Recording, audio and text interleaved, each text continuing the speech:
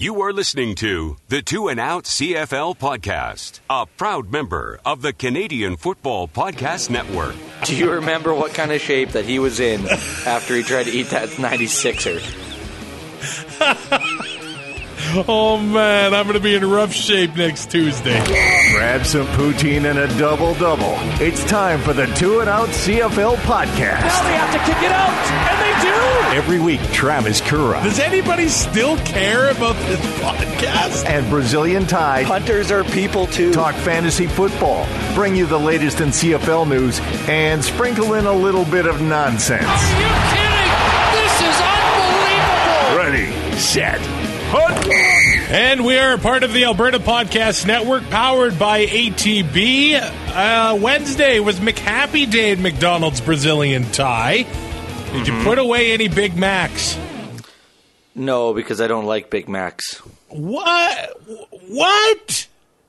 No, yeah, the extra piece of bread, the crappy sauce they put on. No.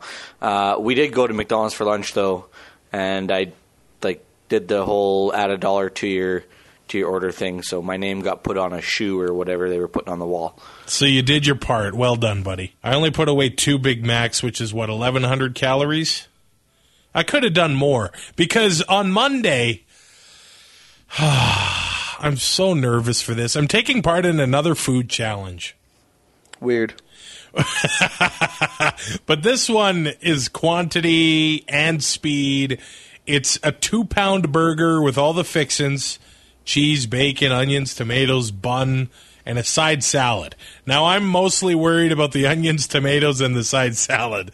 I don't think I'll have a problem getting the meat down. It's the other stuff. Do you have any tips for me? What I do when I go to Cheers and I eat the Monster Deluxe. So what's this the entail? The bun falls apart. 3 patties. Bacon, slices of ham. Okay, lettuce, so it's pretty onions, big, yeah. Cheese. Yeah, it's not a small meal. I leave the toothpick in it so it stays together. Okay. And I eat it upside down because the top bun is more dense, right? Mm-hmm.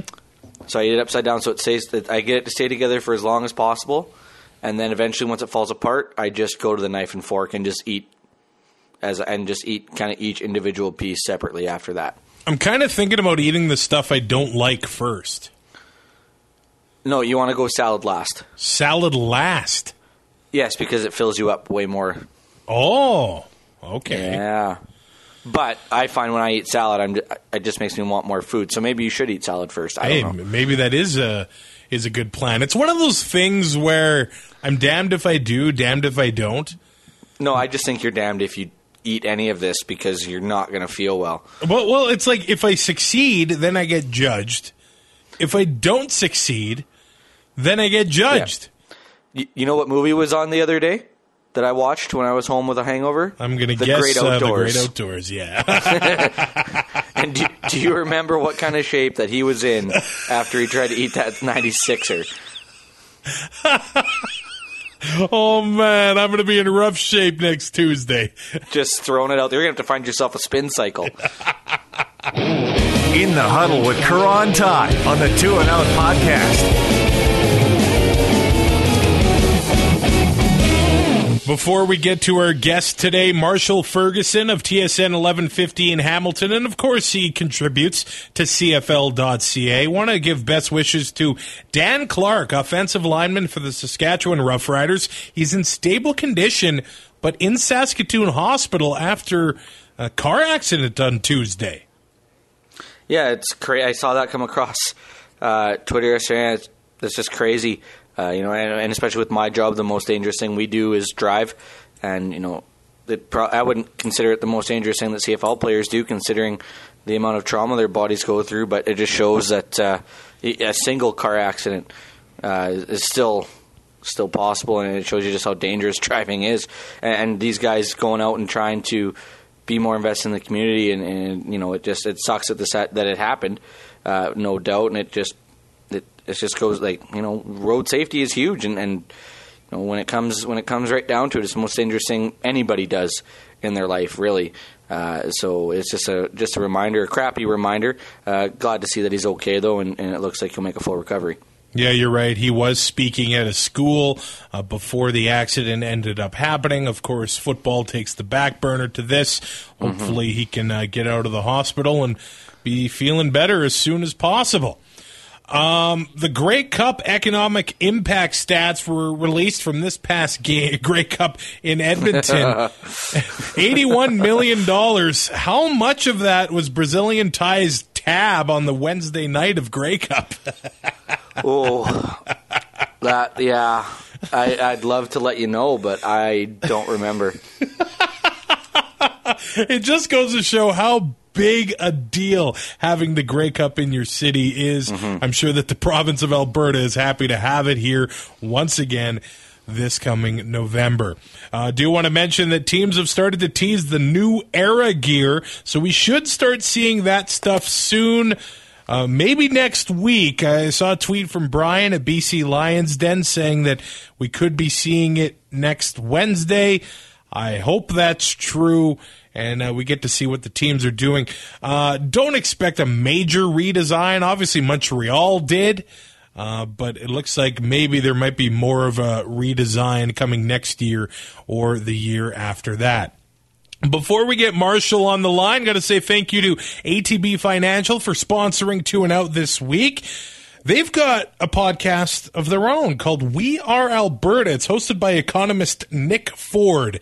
And I don't know about you, Ty, but I'm always looking for the next get-rich-fast scheme. And I'm kind of kicking myself for not, putting $100 down on Bitcoin 10 years ago or whatever. So the last... So you don't want to work hard. I do not want to work. That's right. You work in radio. Never mind. So the last two episodes of We Are Alberta, all about these Bitcoin mines. It is so fascinating. Check it out. atb.com/We Are Alberta. Very cool podcast with Nick Ford. You can get it on iTunes, Google Play, and anywhere podcasts are generally cast. Or pods are generally cast. There we go. Everybody gets one. Everybody gets one. Now we've got Marshall Ferguson from TSN 1150 in Hamilton, and of course he contributes to CFL.ca on the line. A lot to talk about today. I was just going to talk about draft, but I know you were at McDonald's today. McHappy Day. TSN was there. How many Big Macs did you put away? We crushed some Egg McMuffins for free this morning because we have corporate shills. And we did that. We should have made a bit out of it. We should have done it on camera, but we destroyed a couple of them. But yeah, it's crazy, man. Like the thing that and I know we'll probably get into all this stuff, but the thing that I've come to appreciate more and more as I've kind of like picked up my coverage and tried to find new ways to cover the off season because it is so interesting. Is like it's crazy how. I don't know if it's just a recency thing, like since I've been in the league in the last couple of years covering it, but I feel like if you go 4 days without there being a headline that actually matters to people, then it's rare now, right? Like it's pretty wild how whether it's like Elamimian getting released or Crapinha the other day or like some quarterback signings late or early or what Mike Riley, like the whole thing. I think this offseason's been wild because it's just constant news, which is amazing. Well, yeah, even without CFL week, because the biggest complaint about the CFL was that nothing would happen between November and June, but there's no CFL week and a lot has happened. Yeah, no, it's been great for sure. I guess the big headline Wednesday was Ricky Ray makes his decision and he is going to be retiring before the upcoming season. I think I'm still going to look at him as going off the field as a champion in 2017 in Ottawa because that was just perfect. But as a quarterback yourself, Ricky Ray, he's got to be on the CFL's Mount Rushmore, right? Yeah, absolutely. I think, and the thing that I've really been thinking about this in the last couple of days, and really in the last couple of weeks since we kind of heard that he was in a transitionary phase and that he was probably looking at making his way out of the game and all the rest, was just the idea of like not necessarily the top 5 of the Mount Rushmore conversation, but like what made him special, and will we see that again? Like where do we find the next Ricky Ray, and what is the skill set that allowed him to have such great longevity? And I know everybody today is talking about touch on the football and how that differentiated him from everybody. And they're not wrong when they say that. Like, absolutely, he threw the ball in a way that was so soft and so accurate, so precise, But the thing that I think will forever separate Ricky Ray from the competition to me is his anticipation. And I think that's the thing that when I evaluate quarterbacks, whether it's U Sports quarterbacks or NFL guys that are coming to the CFL or NCAA, the thing I always appreciate is when, there's a wide side out, and Ricky Ray wouldn't throw it like Michael Bishop, right? Like he wasn't ripping the thing. Yeah. He wasn't throwing it late and getting away with it. Ricky's thing, even right up until that 2017 Grey Cup, was I know where I'm going to go with the ball before the snap, which is, again, part of anticipation is processing and understanding defenses because he's seen everything. But the anticipation, he would throw a 5-yard out to the boundary, a really, really simple throw. It'd be out of his hand as a receiver was starting to chop their feet, right? And it didn't come out like a bullet, but he just knew, oh, okay, yeah, I see that coverage. Yep, he's going to be open. I'm going to let it go now. And it would just get rid of the ball. It would protect him. It would help his offensive line. It would keep his running backs fresher because they weren't getting the crap beat out of them the entire game by having to pick up blitzes. Like, just the effect of him on a roster, I think, is something that is really, really special because of his anticipation. And then you combine that with his maturity, his leadership, how much he was respected in the league and all that stuff. And, yeah, he's absolutely one of those top 5 guys for me. But I wonder when or if, again, we will see somebody that has that kind of small school, Sacramento State, grind away, find a job, earn your way through the game, learn the Canadian game the way that he did, and then master it the way that he did by using all those great intangibles and tangibles that I just mentioned. So that was Wednesday. If we go back to Monday, we'll go back to kind of your backyard with the Ticats releasing 14 players, including Capicotti, Alex Green. They did, however, sign Dylan Wynn yesterday. But where does this leave Hamilton in the Solomon Elimimian sweepstakes? That's a great question. The second that I saw it, I immediately thought, okay, this is just a cat move, like to be able to make room for Solomon Elimimian. And I think a lot of people, and I saw a lot of this on Twitter as well, as I'm sure you guys did, like the idea of it's obvious the Tiger Cats are just making room and they want to go after him. And also, keep in mind, included in that 14 players that was cut was Terrence Plummer, which seemed to suggest, that there's some movement here that's going on. And they still might get him. And there's the Mark Washington factor, the defensive coordinator from BC that's come to Hamilton now.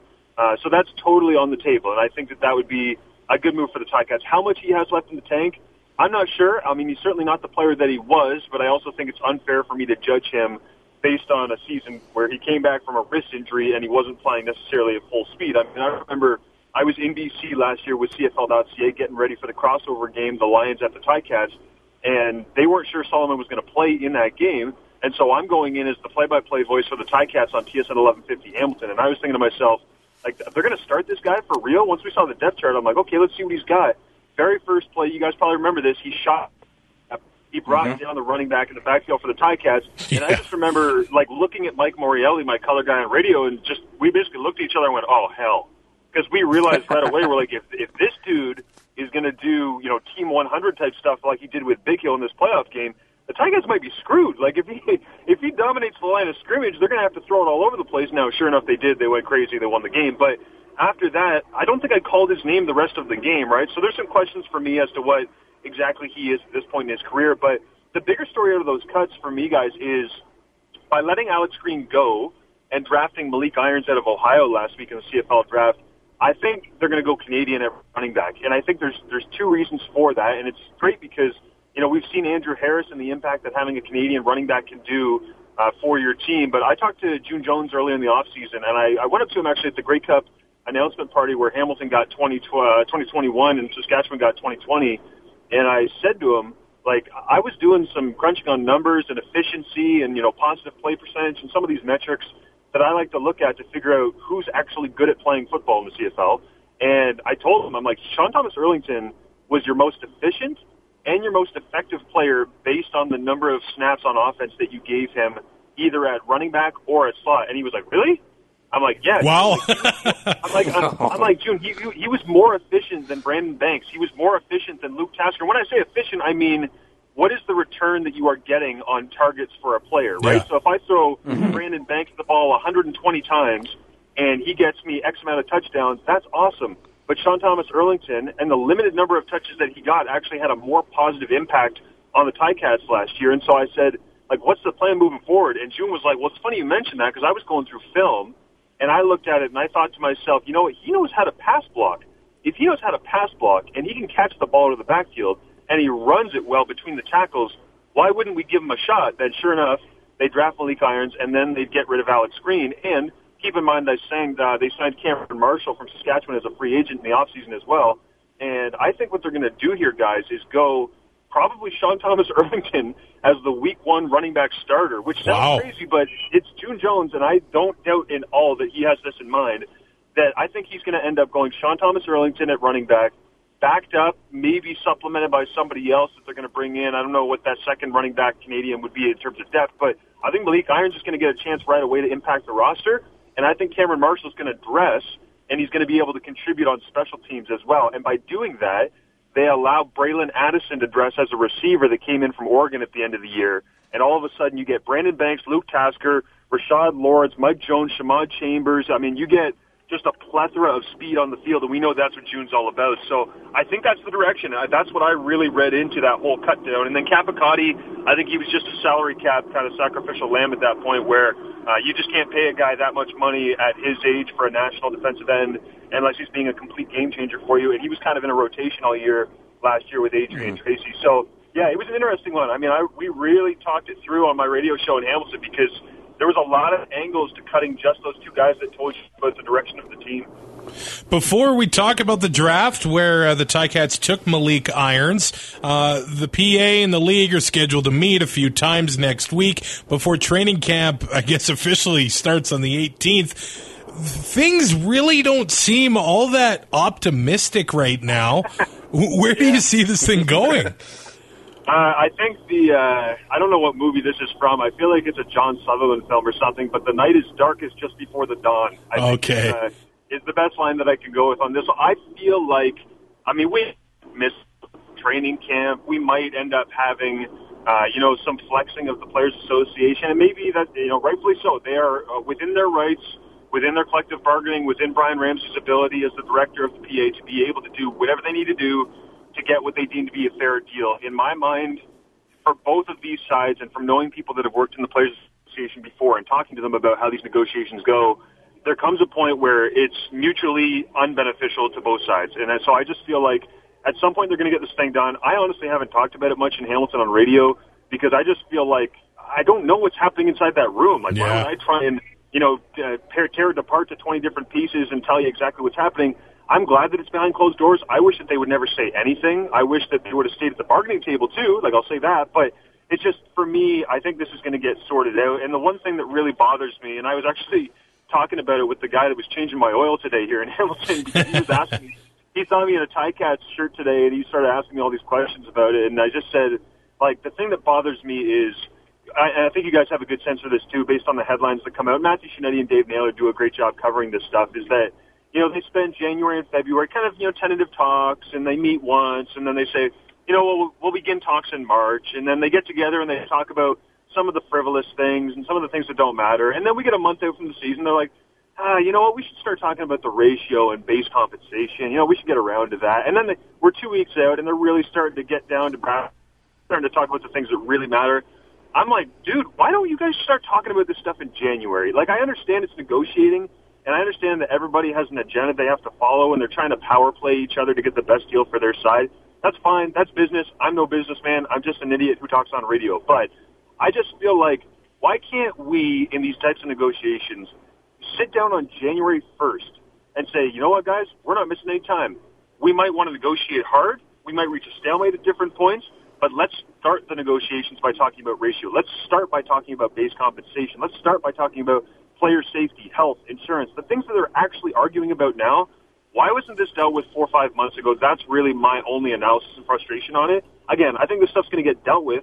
I just wish that we weren't sitting here questioning what's happening because I'm fired up to watch football as of June. Like, I was looking today at my schedule with the Ticats, and I messaged my boss, and I'm like, are you sure we're going to book all this stuff? Because we don't know what's happening right now. He's like, we're going to plan for it all, and then we're going to pull the trigger the damn second that they say, yeah, it's a go. And I think that's going to happen sooner rather than later. Well, that's awesome because there's supposed to be football this month. I know, it's wild. It is wild. So we've kind of had a week to digest the draft. Was there anything that stood out to you in general after it was all said and done? I think the first thing that jumped out to me is that I'm an idiot because I didn't give Saskatchewan a receiver, I think, in my mock draft, and they took 2 of them. So I immediately, as the draft was going on, I'm like, oh, yeah, I should have read more articles out of Regina, apparently, because I completely whiffed on that bad boy. But, yeah, I think the thing that jumped out to me was just the depth of talent in the receiving group. It went kind of as I thought it would, like Justin McInnis from Arkansas State, Hergy Mayala from UConn going to the Calgary Stampeders, Braden Lenius going to Saskatchewan there in the second round. The thing that I think was interesting that I honestly didn't really predict, and I don't really understand why it happened, and I think this is a great thing that happened for the Montreal Alouettes, was Chris Osikusi, from everything that I heard at the Combine, interviewed incredibly well, like to the point where I talked to a scout that was blown away, and he's like, he's the smartest guy in the draft. He's the most honest. He's the most down to earth. Wow. He wants to work. He's in amazing physical shape. He ran the fastest 40. I think he came in at like a 4.49, something like that at the Combine. So everything about him was, I always say this at the Combine on the coverage on CFL.ca, is all you're trying to do at the Combine is check boxes, right? And if you check boxes of interviews well, knows how to compose himself, he knows how to understand X's and O's, tests relatively well at a basic level that tells you, yeah, he can play in this league. I just thought Chris Osikusi, I think in my second mock draft, I might have had him going like 9th overall or something like that.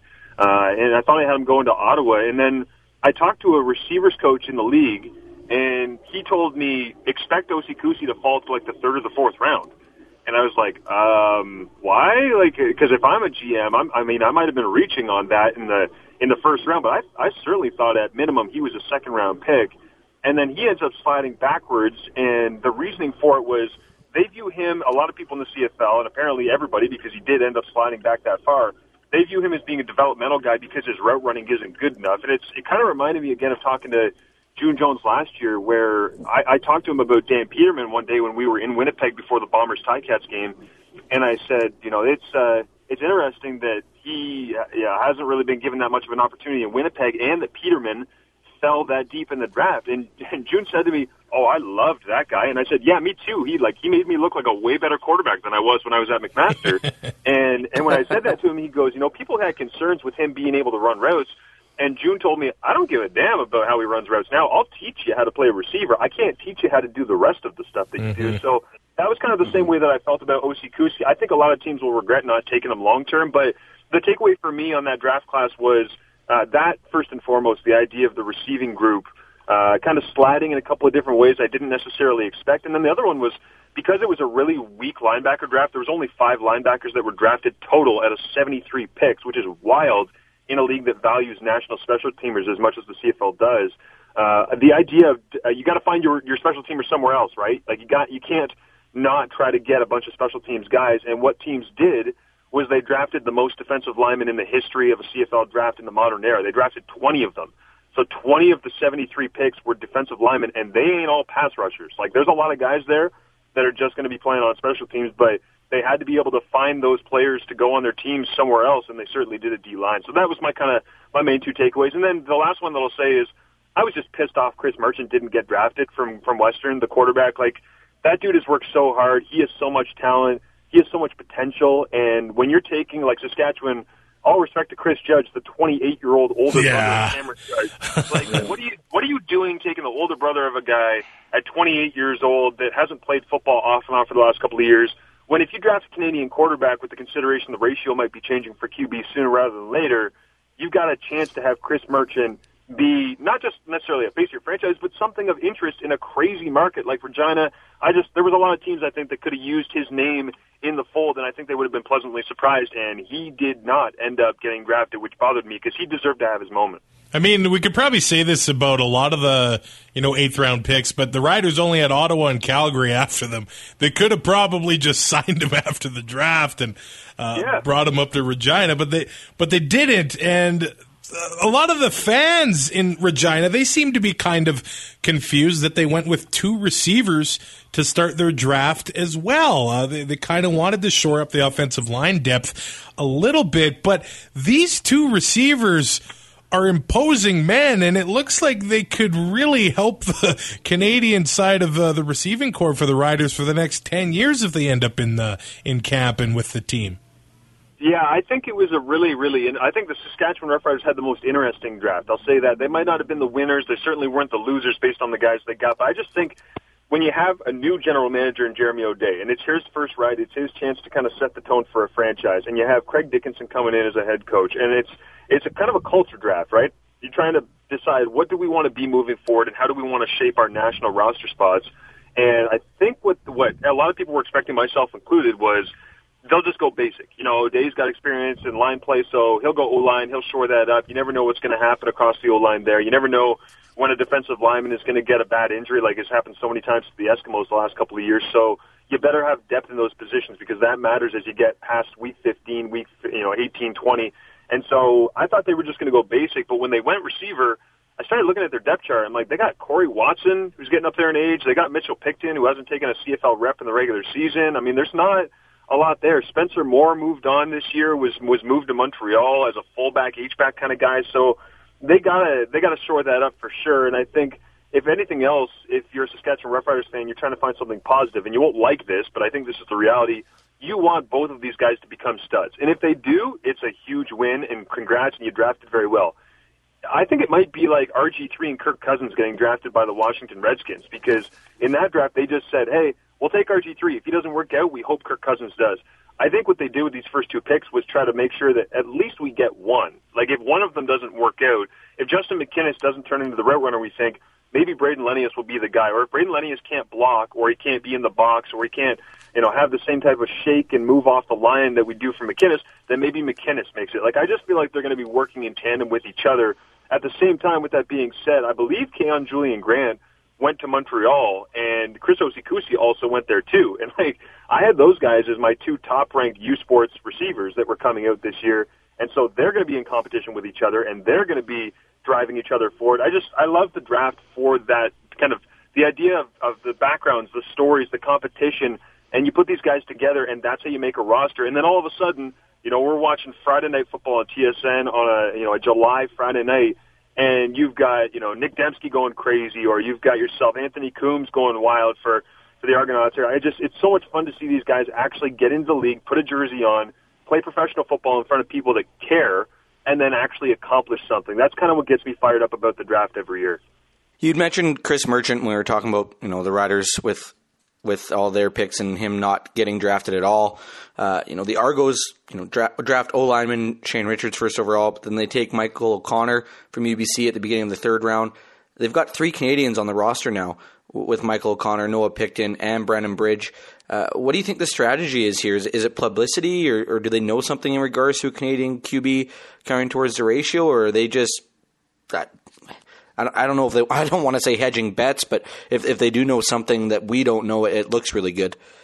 Yeah, I think Pop is always trying to stay ahead of the curve, and that's a credit to him, and he's successfully done that with these quarterback moves. I'll also say this, if you were going to go for a PR move, which I am always concerned about with Canadian quarterbacks, I think, in all honesty, Brandon Bridge is a very good player, but I think part of that was the idea of him coming home, because he played high school in Mississauga at St. Marcellinus. So I was actually in the same high school football camp at McMaster as Brandon Bridge, and I remember him walking up to me, and I just said, "Yeah, you're not the same species I am. You're different. You're a different animal. We're a different genus and species than each other." But he is somebody that I think that you could point that finger and say, "Well, maybe he's a PR, a little bit of a move, but he's still a very good player." And I think based on what the Argos are building there with a running game and a defense with Corey Chamberlain kind of changing that culture for Mark Trestman, I think you're going to end up getting some package plays maybe for Brandon Bridge where they try to utilize his athleticism and a change of pace with speed from James Franklin, because James Franklin can run, and James Franklin will run through your soul, but he ain't going to run around your soul, and Brandon Bridge, that's what he wants to do, and so maybe we see a little bit of him. But Noah Picton's a hell of a player. If Noah Picton was Michael O'Connor's size, he'd be in the NFL. I honestly believe that. Noah Picton is an unbelievable quarterback. When I watched him a couple years ago, the reads he made, the speed he processed things with, his ability to throw the ball on different arcs. I have so much respect for Noah Picton. As a guy that played in U Sports, watching him do what he did, I'm like, yeah, wow, he's significantly better than anything I would ever be even able to dream of. And then for Michael O'Connor, they drafted him at 20th, and that, to me, was the stamp of approval that this is legit. He's not coming here because we just think it'd be cool to have this story. I think you draft a guy 20th, you draft him because you have somebody that can legitimately start. And I talked to Vince Magri, who is the Canadian scouting director, I believe now. He was actually a center at McMaster when I was there. And I just texted him after the draft. I said, hey, man, good job. And, like, that's a great pick with Mike. And he said, yeah, we legitimately think that he can start someday. Like, we would not be doing this if we didn't think that he had an opportunity to not just be a ratio guy and a backup and hold a clipboard and come in garbage time or be the short yardage QB or any of those things. They're like, he's a quarterback. That's it. And I think that's the greatest compliment that you can give a Canadian is he's just a quarterback that we want on our roster. And I think Nathan Rourke coming out in a couple of years from Ohio is going to be another one of those guys. I know there's another couple of Canadian quarterbacks that are developing right now in the NCAA ranks. My hope is that this stuff continues to develop to the point where we're not wondering, should we change the ratio? We're just saying, oh, yeah, there's like legitimately 20 quarterbacks that have Canadian passports that are good enough to be in this league. Why not give them all an opportunity to just play equal and fair? Because O'Connor could be a game changer in that sense because he's got all the talent in the world, and now he's got a place to try and develop it. And the Argos loved him when he was in training camp last year as well in the internship program that the U Sports does with the CFL. So it's a lot of fun to see him get his opportunity. He's a good dude, and now he's got a chance to kind of make his name known outside of the ranks that he's already kind of dominated from time to time. You mentioned Chris Osikusi falling to the 4th round. I think he went 30th overall. Were there other guys that surprised you the way they fell, or were there other guys that you would call maybe the steal of the draft? Kwaku Boateng went 41st overall. Taylor Loeffler went 19th. He's now an all-star, basically, and he's in Montreal getting paid big money. Are there guys like that you could see us talking about them the same way maybe this time next year? Yeah, I'll give you two kind of off the top of my head. Actually 3, but 2 of them are tied together. I would say Vincent Desjardins, the defensive lineman from Laval, a lot of people wanted to give him more credit than they started at the beginning of the process because the more you watch his film at Laval, and Matthew Betts is there getting the sack. Vincent Desjardins is 6 inches away on most of those plays. Like, if Betts doesn't finish the job, Desjardins is going to do it for him happily. So I think it was surprising to see him slide deeper into the second round. I thought he might be a late first round, early second round kind of player, very similar to Marco Dubois, I would say, who a lot of teams, he had a very niche ability. He wasn't an amazing receiver, amazing route runner, but he was a special teamer, and he was a really physical player. For me, it was kind of that same vibe where I'm like, that dude's just a really good football player, and I think teams are going to see that. So Desjardins slid a little bit. I think Fraser Sopik going 31st. I don't know what he is. Is he a DB? Is he a linebacker? Is he a special teamer exclusively? Is he going to become Jason Araki, or is he going to become a random guy that plays a bunch on specials and never accomplishes anything? I have no clue. But I will say this, he's really damn good at football. So for him to slide to 31, I think there might be some teams that look back at next year and they see, Eric Mezzalira, who was drafted out of McMaster to the Stampeders last year that had a great rookie year on special teams alongside Fraser Sopik, and they're like, damn, why can't we return any kicks against the Stampeders? It's like, well, because you let Fraser Sopik slide to 31st, that's why.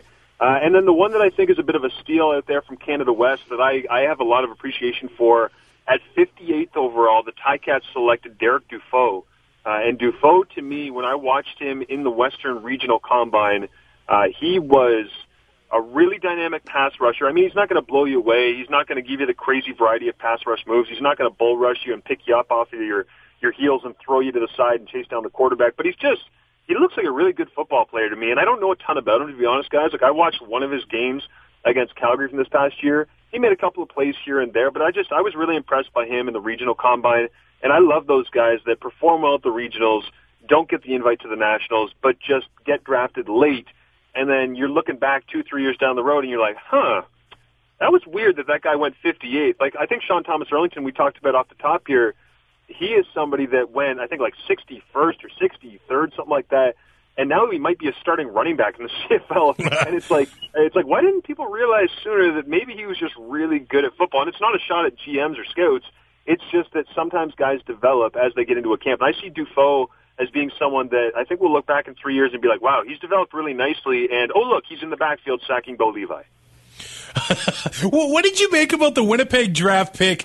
Offensive lineman out of Hawaii, Tavita Eli, I believe his name is. He's been out of football, but when he was playing, some called him one of the best centers in NCAA.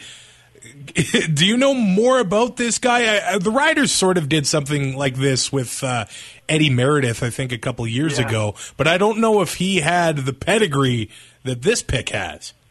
I also remember the Riders taking an offensive lineman a couple years ago. His name was, I think, Chris Smith, I want to say, from York, and I got a text from one of my buddies that works at the Ford plant in Oakville, and he said, did I just hear that the Riders drafted Chris Smith out of York? And I said, yeah. He goes, dude, he works with me at the Ford plant. He has no interest in playing football. Wow. I have no clue why they just drafted him. And he was like, he hadn't worked out in a while and all that stuff. So, I mean, there's always one, all right? There's always one that pops up late in the draft, and we all look at it and we twist our neck. And I honestly think, like, as frustrating as that is to have a player like that that's kind of off the board sneak up on me personally, like even David Unger from Idaho, he snuck up on me big time. If it wasn't for Justin Dunk's report, I wouldn't know a damn thing about Unger because I never heard about him from teams. So, I think there's always one, there's always two. The one thing I will say on this, you can't spell elite without Tavita Eli, right? Yeah. So I think you need to be able to get that guy in camp. But the most amazing thing that I think about this is how the hell did a Hawaii offensive lineman not get taken by June Jones? Like, that does not make any sense whatsoever. You'd think if one guy knew. He's got Ryan. Like, think about this. Nick Rolovich, okay, here's the tangled web that we weave, guys. Nick Rolovich is now the head coach at the University of Hawaii. Nick Rolovich was a quarterback for June Jones at the University of Hawaii. Nick Rolovich went on to be the junior college coach at the College of San Francisco when Jeremiah Masoli was a junior college quarterback at the College of San Francisco. Wow. So Masoli had played for Nick Rolovich under a run-and-shoot system that he learned from June Jones at Hawaii before Rolovich became the head coach at Hawaii, where June Jones used to be the head coach at Hawaii. All of this is to say, how the hell did June Jones not take this guy? Like, I don't know how Nick Rolovich didn't call him and be like, hey, this guy's eligible, or maybe June Jones heard about him and he was like, he's not really for me. But, I mean, in Hamilton, it's been 3 years, essentially, of just Hawaii East, and I'm amazed that he didn't end up being a Ticat. Yeah, that seems like such a Rider move to draft a guy that, you know, has no interest in football, but that's just me. So, Ticats had 5 picks, first 3 rounds. Would you say they had the best day at the draft, or are they, you know, top 3? Like, who would you say would have won the day? So I think Hamilton did a really good job of addressing needs because, as sad as this is to say, and it pains me to say, Luke Tasker is not going to be around forever. And so I think David Unger has an opportunity now to be learning from Luke Tasker, shifty inside slot, maybe a ratio changer at an inside receiver spot that we don't see very often.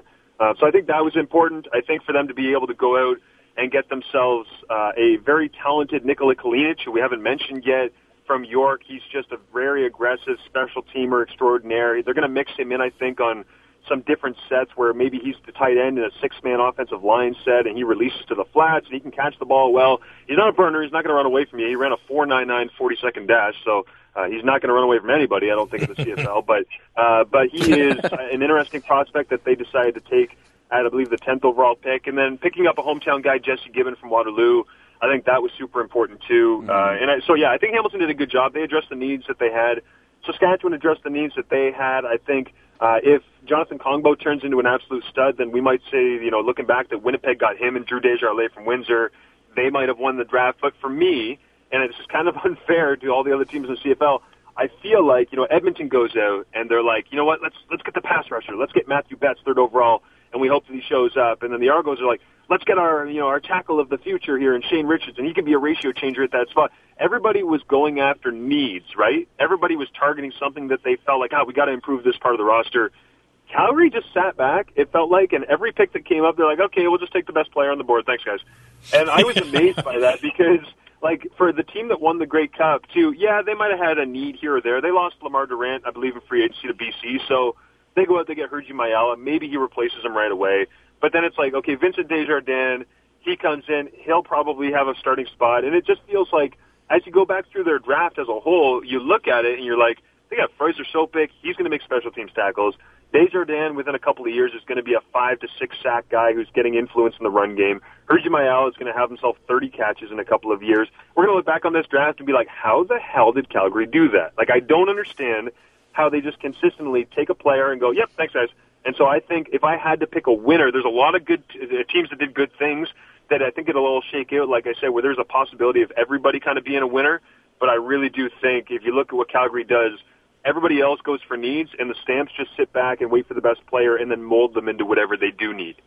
I wasn't sure what to say about Ottawa, but I look at CFL.ca on the draft tracker, and it says Alex Fontana is 6'30". So, yeah, that's a big dude. That is a big man. I don't know if you're going to get around that guy, but I assume he's probably 6'3". That's my guess. Yeah, he's a good player. I thought that he might have been drafted as possibly the future center for the Tiger Cats at the spot they took Jesse Gibbon, but I think looking forward here, the plan for the Ticats and the reason that they probably didn't go with Fontana is because I wonder whether or not, when Mike Filer is done, he's still got some good years left in him at center, but when Filer's done, I wonder if they decide to kick Brandon Revenberg into center and then maybe put Gibbon and Sirocco at their guards, and maybe that's the future of their interior offensive line. So Fontana went, to Ottawa, and I wonder what that says about their confidence in the depth chart moving forward. But Ottawa had a couple of draft picks that I kind of twisted my eyebrow at, not because they were bad picks, but just they were interesting. But I think, again, I as much as I love to analyze this stuff and overreact in the moment because it is fun and it's great to analyze it, I do think that this stuff will shake out and we'll get a good perspective in a couple of years of how everything went down. Yeah, we thank you for coming on to chat with us again. I believe you're off to Ottawa for the East-West Bowl, Thursday? Yeah, I'm out there as of Thursday. I'm going to be producing as much content, basically, as I can for U Sports and the CFL. So for 3 days, I'm taking over the U Sports Instagram handle a little bit. I'm writing articles for both websites each day. I'm going to be hopefully shooting a sit-down roundtable with 4 different U Sports head coaches about kind of the direction of the game and the way that it's being coached and officiated and all of that kind of stuff, which should be a lot of fun. I'm going to be doing some breakdowns as of actually Wednesday evening. I'm starting to chip away at some film analysis of some guys because they've been nice enough to let me access the practice film from the East-West Bowl. So I'm going to be posting some of the highlights from practice that people don't get to see because you only get to see the game usually. I told them it's too good of an event. It's too underrated. It's not appreciated enough for it to kind of go in the darkness and just pop up on Saturday and play a game. So I'm going to try to bring as much light as possible to that. Carleton's a great venue. Ottawa's a great city for football, as we know, and I'm really hoping that people get out and support it. But it's one of my favorite weeks of the year because I don't have a damn clue who half these guys are, and I get to go find out. And then they all get drafted next year, and we all act like experts like I just did for the last half hour. Yeah, I think the game will be streamed for free at usports.live. And, screw these 2019 guys. We're already on to the 2020 draft, aren't we? I would love to get to the point where I could be like the NFL guys and the NCAA analysts who, when the draft happens, the next morning you post your 2020 mock draft. That's wow. Eventually, at some point, that's the goal because I think that would be super fun to do, even if people think it's ridiculous. I would love to do that, but I just didn't have the confidence in doing it this year. So that's moving forward. Little tidbit there, a little Easter egg for your listeners that's the plan moving forward. Well, we thank you for coming on to share some CFL draft expertise with us. Where can everybody find more of Marshall Ferguson?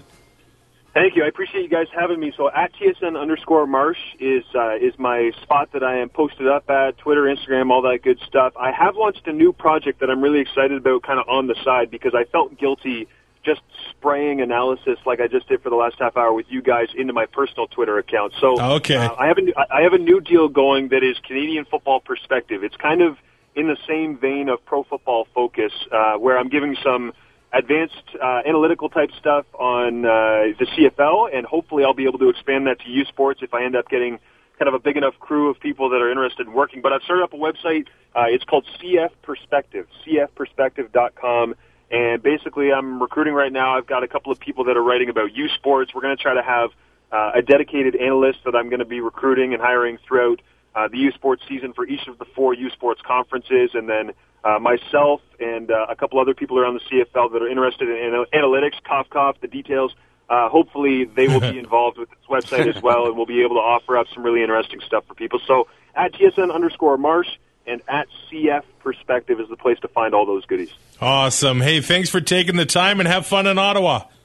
Thank you, boys. Appreciate it. Thanks again to Marshall for coming on the podcast and giving us his expertise when it comes to the draft. Travis Curra, Brazilian Tie. We will talk to you next week. Training camps are supposed to open towards the end of next week. I don't know what's going to happen. I don't know if anyone does. Maybe we're going to be able to talk about some new jerseys. That's about it, though. Did you hear the Devils are getting new jerseys? Oh, that joke never gets old. That is absolutely brutal. Yep. And you know what? I almost fall for a hook, line, and sinker every time. Too. I know, and it's great. It's great because I can do it over text, so you don't see my face. We are a part of the Alberta Podcast Network, powered by ATB.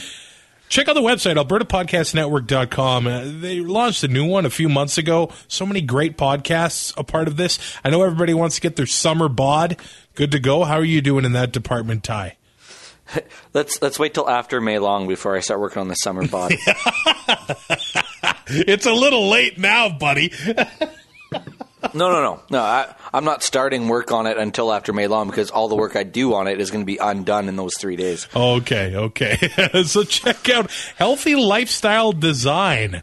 Pamela and her mom, Janet, host a show. It only takes one single step to make a positive change in your life, body, mind, and soul. All of the above. Inspiring people hosting this podcast. Inspiring people in this whole network. We're just kind of the schlubbies here. So check out people that are much smarter and better than us. Somebody's got to be the worst. AlbertaPodcastNetwork.com. Healthy Lifestyle Design. Fascinating podcast. Do you think you could host a podcast with your mom, Ty? And I know she's listening, so be careful. I plead the fifth. I could host one with your dad, though. I'd do one with Dell in a heartbeat. I would love to listen to that. It would need the explicit on it, though, I'm sure of it. I would produce it. I'd be willing to produce it. That seems like a bad idea. Rate, review, subscribe on iTunes. We'll talk to you next week. Hopefully we have some good news as far as collective bargaining goes. Have yourself a good week. We'll talk to you soon. Thanks for listening. Find more great shows like this at CF Pod Network on Twitter.